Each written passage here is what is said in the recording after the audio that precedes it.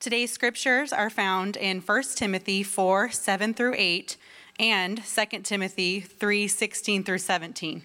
Please stand for the reading of God's word. Have nothing to do with irreverent, silly myths. Rather, train yourself for godliness.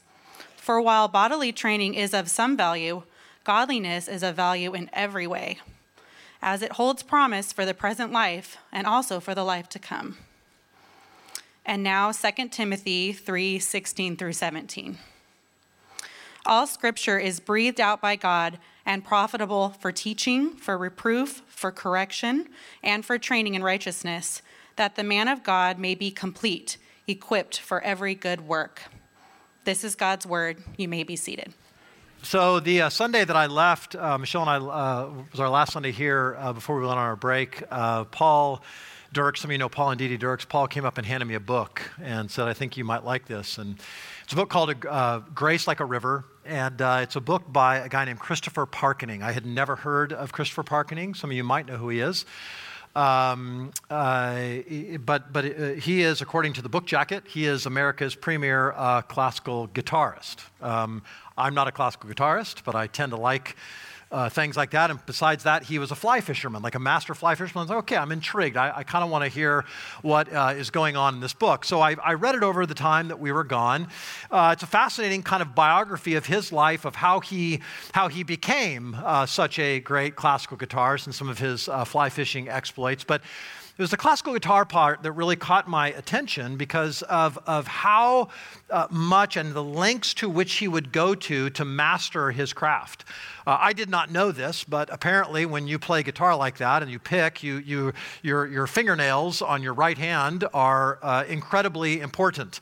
And so he took great care of the fingernails on his right hand. In fact, at one point, just to get a little bit better sound, he actually put braces on his fingers so that his fingernails would grow a certain way and pluck the strings a certain way, just give him just a little bit better of a sound to the instrument. Just obsessing over all these small little details.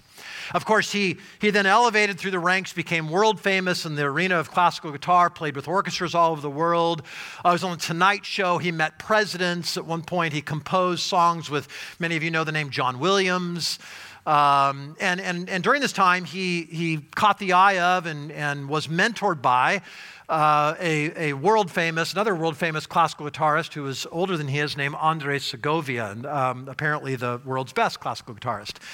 And Segovia mentored him over the years, and at one point, I think they were in Spain at the time, and they began talking about the need for practice. And he asked Segovia, who by this point was an old man, he asked him how often he practices, and he told him 3 hours every day. Every single day, still at the age he was, 3 hours every day. And then he said this, he said, if I don't practice for 1 day, I know it. If I don't practice for 2 days, my wife knows it. And if I don't practice for 3 days, the public notices. Now, I think we all get that. Like, that's music, right? And you've got to practice. And we think about things like that with sports. You got to practice. And we talk about things like medicine and law. You practice law. You practice medicine because you never master any of those crafts. But I thought, isn't it interesting that we think about those in those terms, but when it comes to our Christian lives, how many of us go into autopilot mode and don't think we have to practice at all. We don't have to do anything. We can just sort of float, despite what Scripture says. So I wanted to take us back this morning to that anchoring passage that started this, and we will probably repeat this every week from Timothy, where Paul says to young Timothy, train for godliness. Right? Bodily training, that's good, Timothy. You should do it. You should exercise. You should eat right. All of that is good.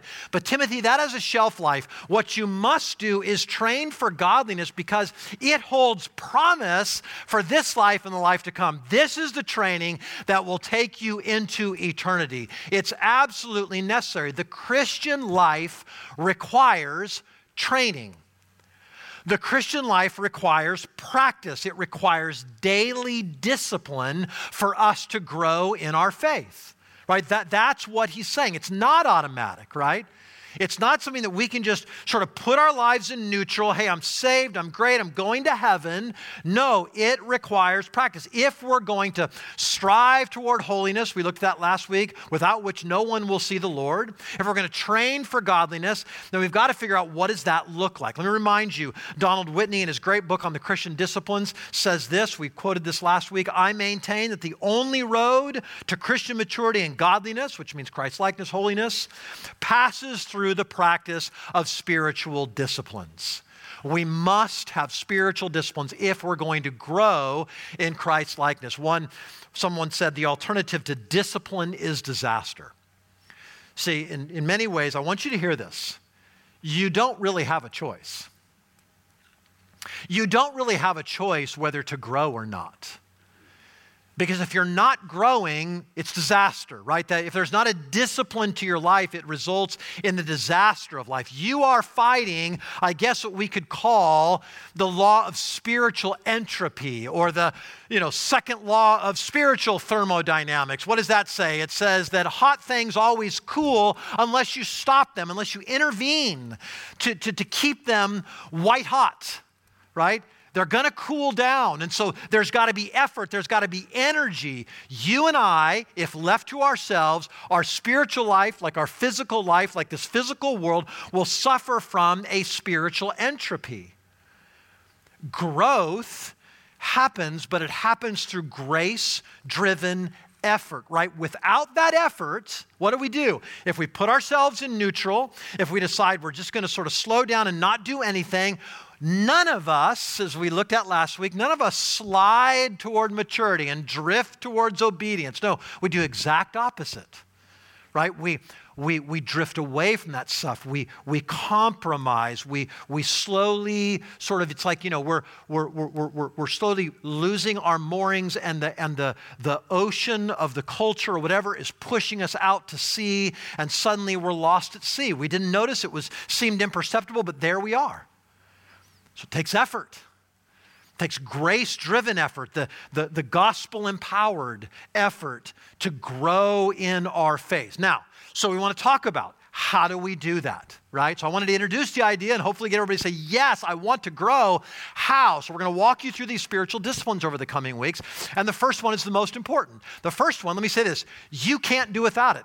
The first one, you are kidding yourself if you think you're going to grow and not do this discipline. If you think you have any chance of spiritual survival, of striving after holiness, of training for godliness, you'll never do it without this. And of course, I'm talking about the Word of God, your consumption, your diet. You're getting the Word of God into you. Now, why? Why is this so important? Now, there's a lot we could say about this. But it turns out that it's the Word of God that's going to teach us all that's necessary for life and godliness, right? That's what it tells us.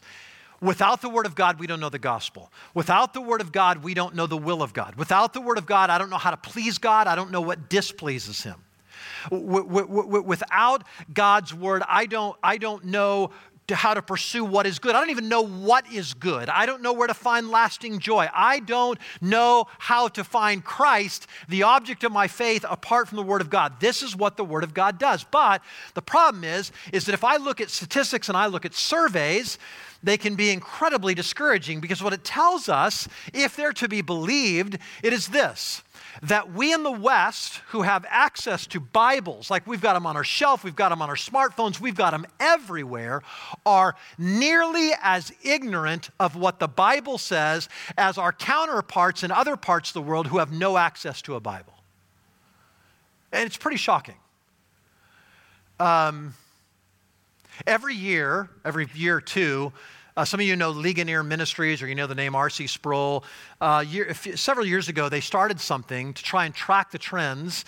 They started doing a survey in conjunction with Lifeway Research on, they call it the state of theology. Okay, it's like, what do people believe? And specifically, what do Christians believe? What do we actually believe? Now, one of the subgroups that they survey in this are what they will define as evangelical Christians. If that term means nothing to you, let me tell you how they define it. And people who identify as being an evangelical Christian would agree with all of these statements. They would agree, and they would say that the Bible is the highest authority in my life. They would say that the cross of Jesus Christ is the only thing that could pay the penalty for my sin. And they would say it's only through faith and trust in Christ that I can secure eternal salvation, okay? That's according to them, that's their definition right now, but let's just deal with that for a moment. That's who is going to answer a lot of these questions. This is going to be one of the subgroups that answers this. Now, if I had to bet, that's, if you call yourself a Christian, that's a whole bunch of you in this room. I believe the Bible is my highest authority. I believe that Jesus Christ and the cross of Christ is the only thing that can pay for my sins, and I believe it's through faith alone in Christ alone that purchases my eternal salvation, right? You would go, yes, yes, yes. So, what do evangelical Christians believe? Who say the Bible's my highest authority? Okay, let's do it this way. There's about 10 of you. Let's just say on average, in your row, there's about 10 people. Okay, several questions were asked, lots of questions. I'm going to give you a little sampling of this survey, okay? Here's the first thing. God accepts the worship of all religions, including Christianity, Judaism, and Islam. 62% of evangelical Christians agree with that statement. Jesus was a great teacher, but he was not God. Let me say this. I hope Foothill Church is an exception to this survey. But I wonder. So let's say that actually plays out in this room. Nearly half of you think that's a true statement. The Holy Spirit is a force, but is not a personal being. 6 people in your row, almost 7, think that's true. Everyone sins a little, but most people are good by nature. 61% of you apparently agree with that. The Bible, like all sacred writings, contains helpful accounts of ancient myths, but is not literally true. Nearly 1 in 3 in this room think that's a true statement. Worshiping alone or with one's family is a valid replacement for regularly attending church. I think this must be a COVID statistic. 6 out of 10 people think that's right. Now, this is amazing, right? Do you hear the irony? Because we started off by saying these are people who, before they answer one question, answer this: do you believe that the Bible is your highest authority? And they said yes. Until it conflicts with their personal beliefs. Until they can jettison it because, no, I look at it differently. You see what I mean? This is what I'm saying. Now look, I could go on and on. This survey goes on, and I don't want to depress you anymore. But I want you to hear this, right? Here's people like us who claim that and say, this is true, but I don't believe that anymore when it starts to conflict with my personal belief. This is why we need the Word of God. Maybe it's because they really don't know what the Bible says. I want to give them the benefit of the doubt. They claim it's their highest authority. They just don't know what it says. This is why we need the Word of God.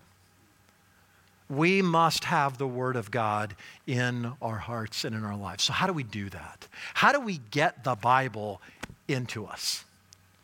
How do we make it just, from just some any old book into something that actually penetrates my heart, that I'm bringing it in, that I'm consuming it, that it's my spirit. It's this key part of my spiritual diet. Right? I mean, you could have the most awesome exercise regimen in the world, but if you're just going to decide that I'm eating processed foods and chips and junk food and all that, then what good is it? This is what I'm saying. Look, if this is not a cornerstone of your spiritual disciplines in your spiritual life, you're going to lose everything. Okay, so how do we do this? How do we get them? I'm going to give you three things, okay?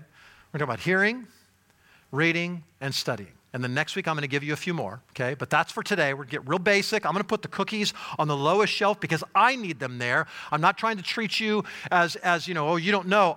I need this. I need to hear this again. I need to remind myself of these basic truths. What we need is to read. We need to hear, read, and study the Word of God. So let's talk about each of those in turn. The first thing we can do is we can hear the Word of God. Now, believe it or not, this is a discipline. And it's a discipline because if you don't discipline yourself to hear the Word of God, then you may never or rarely, or what you'll do is you'll only listen to it when it suits you or it fits into your schedule or when you have some leftover time or something like that. Listen to me. This is a series on the spiritual what? Disciplines. You know what a discipline is?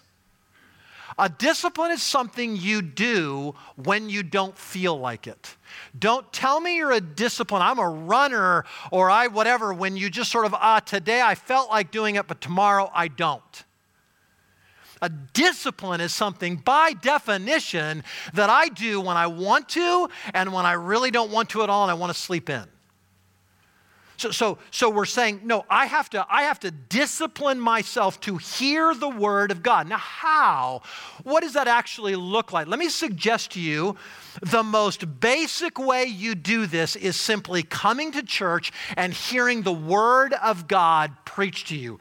Read to you like Jessica just did, preached to you, explained to you. This is a discipline of the Christian life. Then what do? I was just talking to somebody last night who was saying they're an older saint, and they said, I'm amazed at how often we hear the Word of God powerfully preached, and we barely cross the threshold to outside, and it's like we never heard anything. See, this is not just my eardrums vibrated and I heard it in the background. I listen. And listening leads to obedience, leads to action. See, now hear me. If you're one of these that like to play the Bible in the background, good for you. Seriously. Like, if that's all you ever do and you've got that and that's the background track of your life, I can't think of a better background track. But hear me, you can have that going on and never actually listen to it, right?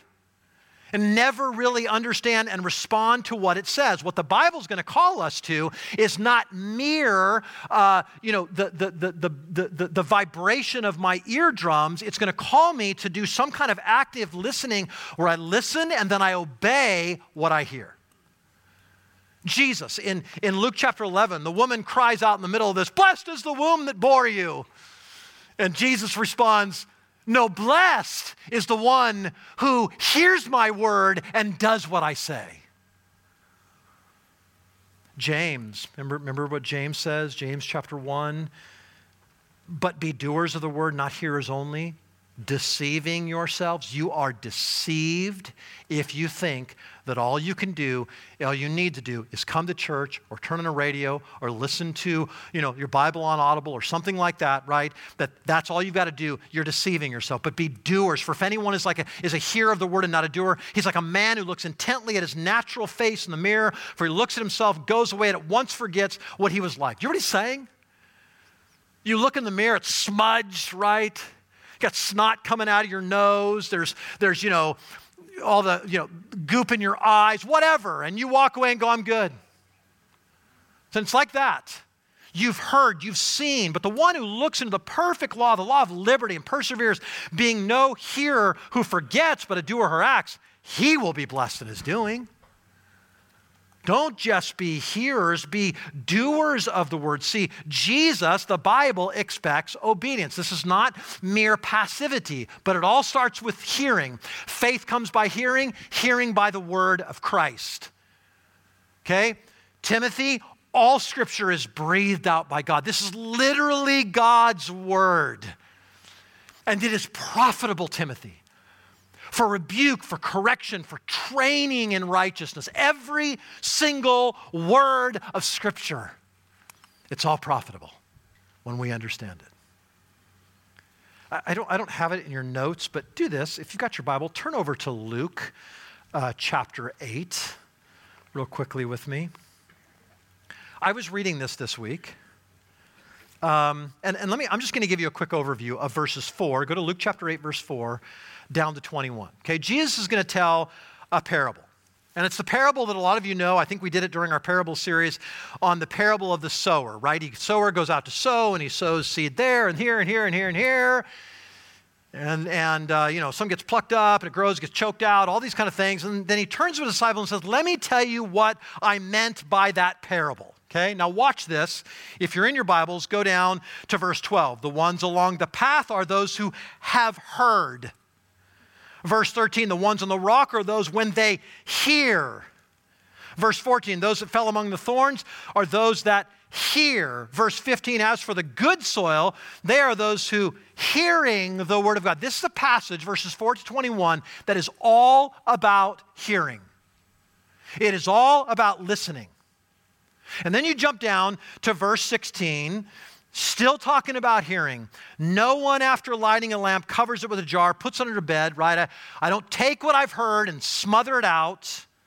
Nothing is hidden that will not be made manifest, nor is anything secret. Then look at verse 18. Take care then how you hear. Isn't that interesting? Foothill Church, take care how you hear. Do you do that? Are you careful about hearing? And he ends, verse 21, right? Somebody says, your mother and her brothers are outside. And look what Jesus says, my mother and brothers are those who hear the word of God and do it. You hear what Jesus just said? The ones I call family members are those who hear and do. Hear and obey. Do you take care how you hear? Donald Whitney, in his book on the Christian disciplines, talks about when he was a pastor at a church, he remembers there was a Korean congregation that met inside of his church on Sundays. And he said, I was really struck because as opposed to us, now this would sound like Foothill Church, right? What do? We come to church and it's loud and we grab our cup of coffee and we're chatting with people and hey, how's it going? And kind of we all get together, right? And he said they would come in and before they greeted anybody, they'd sit down and they would pray. And they would ask God to just center their heart on what they were about to. They recognized this. This isn't a movie and it's not a concert. I'm literally going to sit in the presence of the Word of God. Sober me, God. Help me to hear. I think that's a great question to ask yourself. Is there any difference between the way you enter here on a Sunday morning and the way you go to a movie? Do you do anything different to go, I'm about to hear the Word of God? God help me. Hearing. Now, it seems pretty easy, but this is a discipline. And listen to me.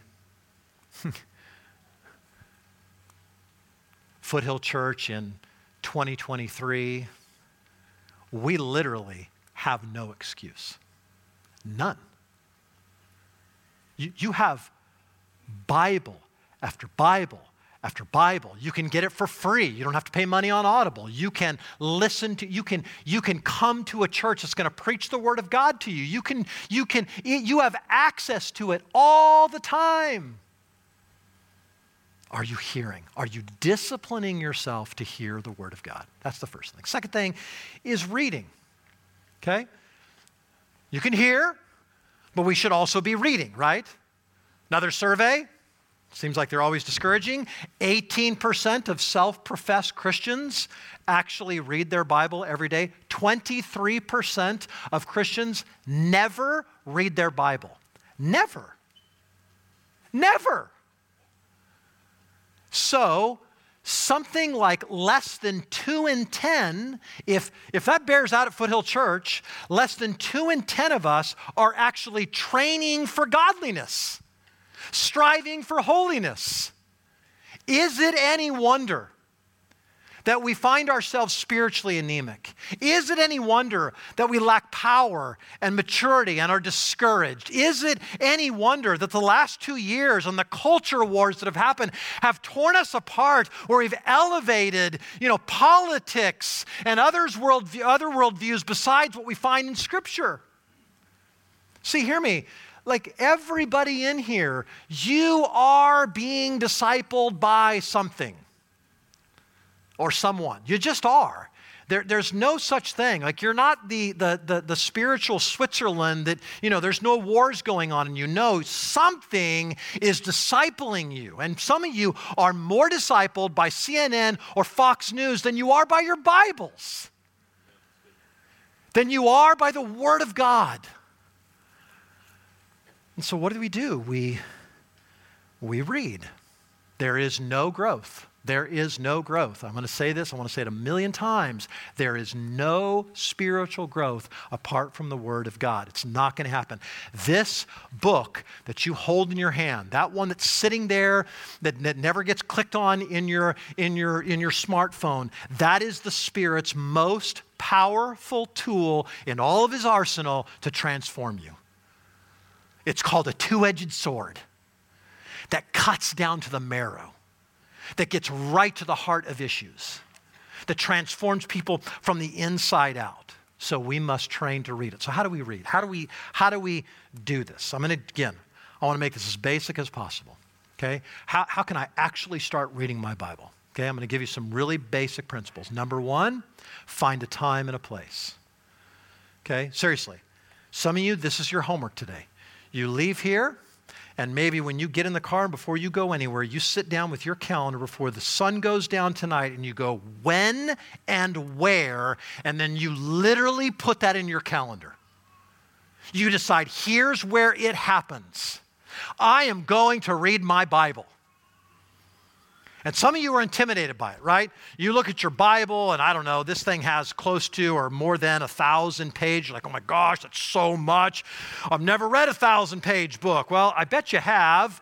Lord of the Rings, 1,200 pages. Harry Potter, anybody read all 3 Harry Potters? You've read 3,000 pages of a story. If you were to download a copy of the Bible from Audible, you would discover, like remember, you look at that and it says, oh, this book is 12 hours and 15 minutes or whatever. It'll tell you this book is 75 hours.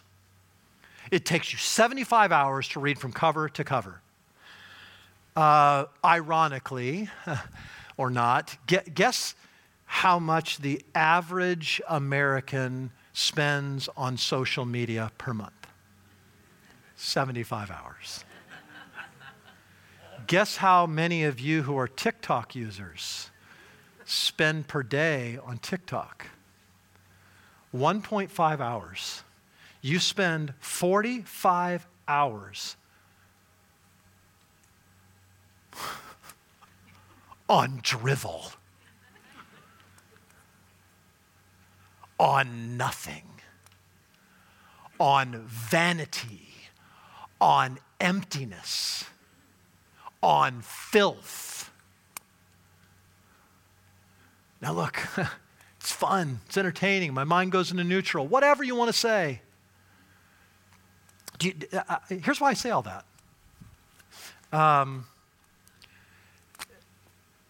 Literally, if you had just replaced those times, you could read your Bible cover to cover before February.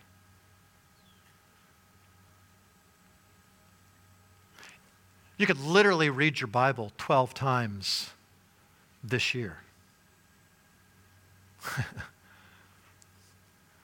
Now, I know you won't spend 75 hours in the next few days reading your Bible. I get that. What if you spent 15 minutes? Do you know if you spent 15 minutes, the average reader can read through their Bible in a year? I tell you this, I just wanted to use myself as an example, not because I think I've mastered the Christian life at all. I've literally read my Bible dozens of times, and I'm going to tell you another part to this in just a moment. And it takes me on a yearly basis, and it takes me no more than 15 to 20 minutes. And you think you're a fast reader. I'm not. On the SAT, my reading comprehension was lower than most. Like that is not a big gift for me. It's just something that I do. I hope what you're hearing, like Steve and I were just talking about this. This is not graduate level stuff. It's 15 minutes a day. It's you just going, I'm going to find a time and I'm going to find a place. It's going to go on my calendar and I'm going to do this. Okay? The second thing you do is you find a plan. Okay? This is paramount in importance. You find a plan. Now look, you could Google right now, Bible reading plan. You would literally come up with dozens in whatever milliseconds it takes Google to do that, right? You would have all these Bible plans at your fingertip. We just introduced a Bible plan this morning. On your seat is this. You can QR code this on the screen. You can get this right now. We will give you a Bible reading plan. We will even give you supplemental material so that when you feel like you're lost, you understand what's going on in there. This is a plan that if you were to follow us, it would take you 2 years to walk through the Bible with us, okay? So again, we're not trying to say, hey, everybody, let's get the Bible read by February. That'd be awesome. But how about we just go day at a time, 15 minutes at a time, and just slowly drip, drip, drip, get the Word of God into us. Okay, I told you, I've read the Bible dozens of times. You know when I never read the Bible? When I don't have a plan. Guaranteed. If I just leave it to myself to go, where's my favorite passage? I don't know. I think I'll just go to the Psalms or Romans or something. Never happens. But if I go, here's the plan I'm working, then man, and you think, you have a Chris, then you got a box, you check it off, and it gets mechanical. So does neglect. And let me just say something about being mechanical.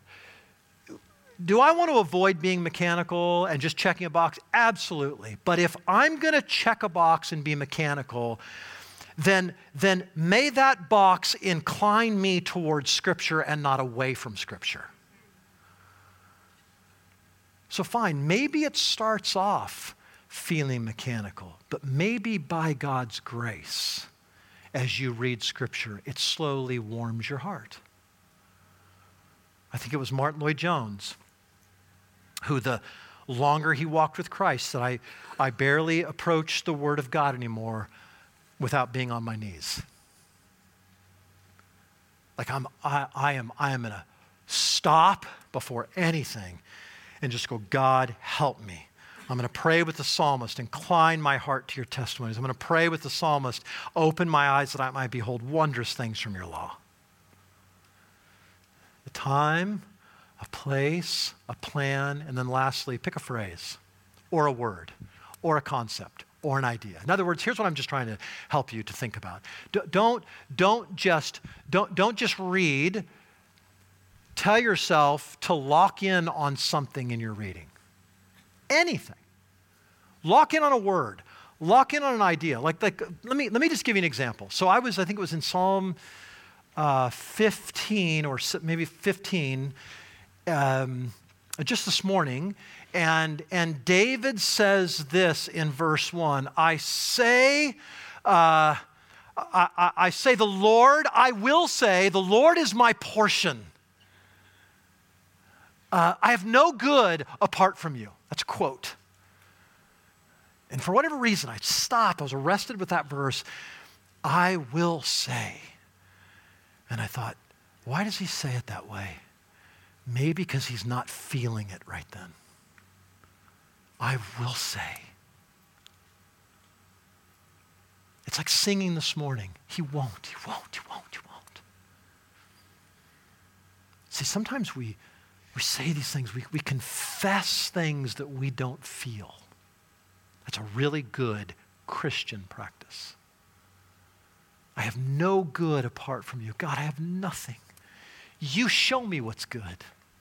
Because my heart is tempted to think there's other portions out there. There's other things that are good. I don't need God for the goodness in the world. I will say the Lord is my portion. I try to be in different passages of Scripture as I'm reading through the Bible. So I was also in Genesis. And in Genesis, I got to the section when God tells Abraham, I'm gonna make a covenant with you, and the sign of the covenant will be circumcision. Now that feels like a passage you just want to keep reading right past, and okay, that's wild, right? But I stopped and I thought about this, and I thought, why circumcision? And then I thought, maybe that's the point. Maybe the point is, Abraham, I know this makes no sense to you. Will you still believe and obey? See what I mean? I'm not trying to write a sermon here. I'm trying to lock in and then say to myself, Chris, will you give me the grace to be obedient to things you call me to do, even when they don't make sense? God, will you help me to see that you are good when my heart says I want to chase after good and I want to find my portion in something else? That's all I'm trying to do. Just stop my heart for a moment, just a few moments, and say, here's a phrase, here's an idea, here's a word that I can lock in on. Listen, hear your Bible, read your Bible, and finally study your Bible. Okay? What are we doing? We're moving from more passive to more active, from sort of, scooting along the surface to getting under and going deeper into the things of God. That this is what we're called to do, to study. Paul's going to say to young Timothy, one of your translations says, study to show yourself approved, a worker who doesn't need to be ashamed, rightly dividing the word of truth. Study. Ezra, the Old Testament prophet, we read about Ezra, and it says that Ezra set his heart, and now listen to the order of this. He set his heart to study and to do and to teach.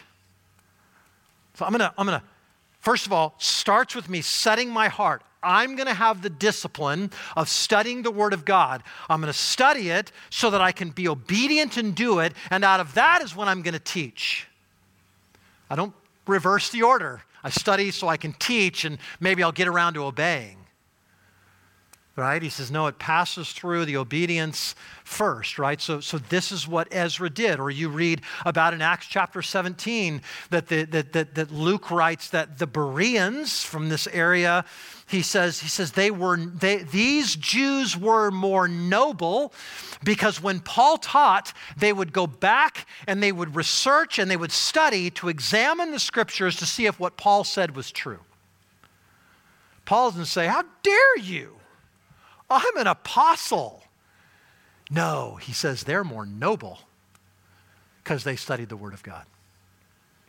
Or Paul, at the very end of his life, the last book he writes in 2 Timothy chapter 4, he says to Timothy, hey, bring this fellow with you. And then he says this, bring my I'll put it in our words, bring my coat and bring my Bible. It's freezing here, right? If you know anything about old Roman prisons that Paul would have been at the time, these are not, don't think prison like we know them. Think a hole in the ground, think dank, think dark, think damp. There's no food down there. If you're going to be fed, other people bring you food. They don't say, oh, we want you to be comfortable. Here's a cot and a toilet. You're going to go to the bathroom down there. You're going to sleep down there.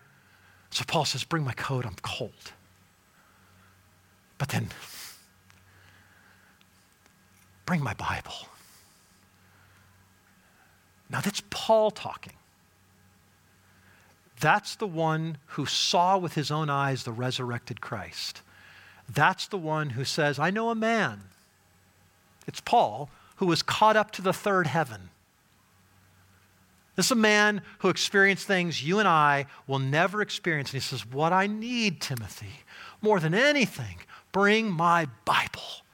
I've got to have my Bible. I've got to study it, right? Because one day I know it. 2 days, you'll know it, Timothy. 3 days, the public will know it. I got to stay sharp. I got to practice this thing. So we're supposed to study. So why don't we? R.C. Sproul says this. Here then is the real problem of our negligence. We fail in our duty to study God's word, not so much because it's difficult to understand, not so much because it's dull and boring, but because it's work. Our problem is not lack of intelligence or lack of passion. Our problem is that we're lazy. Somebody said it, and we needed to hear it. Ultimately, that's our issue, isn't it? Now, some of you go, okay, hold on, Chris. It's not laziness, it's ignorance. I don't know what to do. I don't know how to open my Bible and do this. Where do I start? What do I do? What's the mechanics of that? Okay, well, good. I'm glad you feel that way because we actually have a whole slate of things to offer you as a church, right? There are Bible studies that Chris Gannon will lead people in. We're going to go through the minor prophets, areas of Scripture that you probably pass over really quickly and go, I don't know what this is saying. I'm just going to move on and get to the New Testament and the Gospels. And so we'll help you study. You're going to study with other people. You can take a systematic theology class, which can give you a framework for your entire Bible to help you understand categories and help you study your Bible better. We are here to help you do the very thing that I'm calling you to do. Now, you just got to decide, I'm going to do this. I'm going to be disciplined in this. This is going to be part of what I do. And it's not some guilt trip. Pastor Chris told me that Sunday I had to. And so you go on the first day and you're in Chris Gannon's class and he never sees you again. Like, no, it's a discipline. And it's a discipline because I show up when I had a great day at work and I show up when I had a terrible one. I show up when traffic is good and when traffic is always terrible, right? I'm there when I'm tired. I'm there when I'm wide awake. Not because I'm checking a box, not because Chris is taking attendance or, it's impressing anybody, because I desperately need to train in godliness. So what's your next step? Okay, I just want to encourage you. Decide on one thing. For some of you, it's hearing. For some of you, it's just, you know what I'm going to do? I am going to commit myself that I will be at church to hear the Word of God with pen and paper, and I'm going to take care how I hear, and I'm going to listen to what's said, and I'm going to, by the grace of God, go out and practice. Church is going to be my excuse for everything else, not everything being an excuse for why I don't go to church. I will come faithfully and hear the Word of God. For some of you, it's reading. You leave here today and you pick a plan. You pick a time and you pick a place and you pick a plan and you start picking a phrase. And for some of you, it's studying. You sign up for a class. You go talk to Chris Gannon. You come talk to us, man, I got to get in one of those. I need to discipline myself for the purpose of godliness. Some of you may go, you know what? I'm going to grab a group of friends and we're going to do this. Can I tell you something? I'm in ministry today. I was a lawyer. Many of you know this. The catalyst for me moving from law to grace was a Bible study with about 5 guys at a little church when I was 31 years old. I had never studied the Bible for myself before then. They're like, I don't want to go into ministry. It's fine. I'd say this, one of the most catalytic moments in your faith will be when you open your Bible and start to study it. Just study. Just get into it, right? Again, hear me. This is not graduate level. This isn't, for super smart people with lots of background. Man, this is for people who've never studied the Bible for themselves. To finally pick it up and go, I'm doing this. What's your first step? What discipline will you take on that you'll do when you feel like it, you'll do when you don't? That you'll push past, by God's grace, those tired feelings, those things, say, man, I don't want to do this today, and it'll actually become a discipline. Remember, it's a practice. This is practice. And you get better and better and better and better. Kobe Bryant, one of the greatest basketball players ever, and he was famous for his work ethic. All the boys are partying until 4 in the morning. They come home and Kobe's going to the gym. Because there's always a place to improve. See, we just get better. I don't mean irreverence by that. Like, practicing the Christian life will make you better at the Christian life. You'll grow in the Christian life. Your heart will be transformed by walking in obedience and discipline in that. What's your step? What's the one thing you can do? Let me just leave you with this quote. Jeffrey Thomas, from his book, Reading the Bible, says this. I find this incredibly encouraging. Do not expect to master the Bible in a day or a month or a year. Rather, expect often to be puzzled by its context. It is not all equally clear. Great men of God often feel like absolute novices when they read the Word. The Apostle Peter said that there were some things hard to understand in the letters of Paul. I'm glad he wrote those words because I have felt that often, to which I say amen. So do not expect always to get an emotional charge or a feeling of quiet peace when you read the Bible. By the grace of God, you may not expect that to be a frequent experience, but often you will get no emotional response at all. Look at me, church. I'm telling you right now, as your pastor, I think some of you think that I open up the scriptures like, whoa, and it sings at me and lights pour out of it. Most often, no emotional response at all. That's my daily bread. But look at this. Let the Word of God break over your heart and mind again and again. And as the years go by, and imperceptibly, there will come great changes in your attitude and outlook and conduct. You will probably be the last to recognize these. Often you will feel very, very small because increasingly the God of the Bible will become to you wonderfully great. So go on reading it until you can read no longer, and then you will not need the Bible anymore. Because when your eyes close for the last time in death and never again read the Word of God in Scripture, you will open them to the Word of God in the flesh. That same Jesus of the Bible, whom you've known for so long, standing before you to take you forever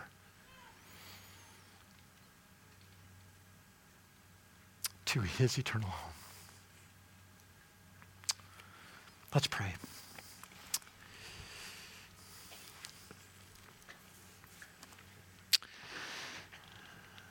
Father, I thank you.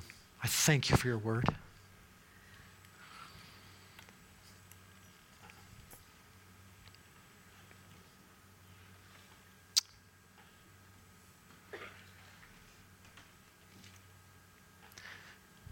May our hearts tremble before your word.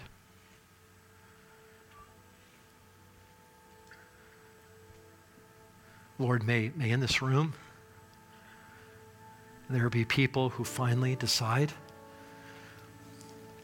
that this will not another day, not another year will go by when I don't discipline myself to hear, to read, to study the Word of God. God, I imagine sermons like this can heap guilt upon our backs, and people look and say, man, I've failed at this. But God, what they would hear is your word. There is therefore now no condemnation for those who are in Christ Jesus.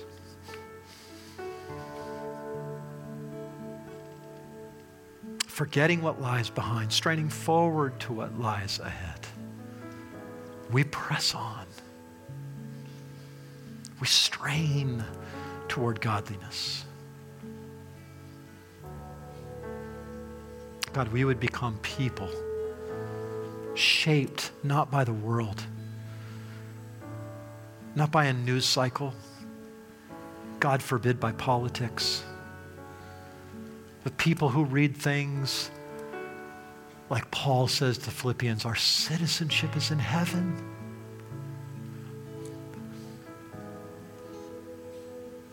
And from it we await a Savior, the Lord Jesus Christ. So God, make us people of your word. Thank you for your word, God. It is a light unto our path, God. It's a lamp for our feet. Where would we be if all we were left with is the wisdom of this world? And so God, train us. Help us to be people who take our training seriously. Form us, shape us through the Word of God, we pray. And we ask this in Jesus' name.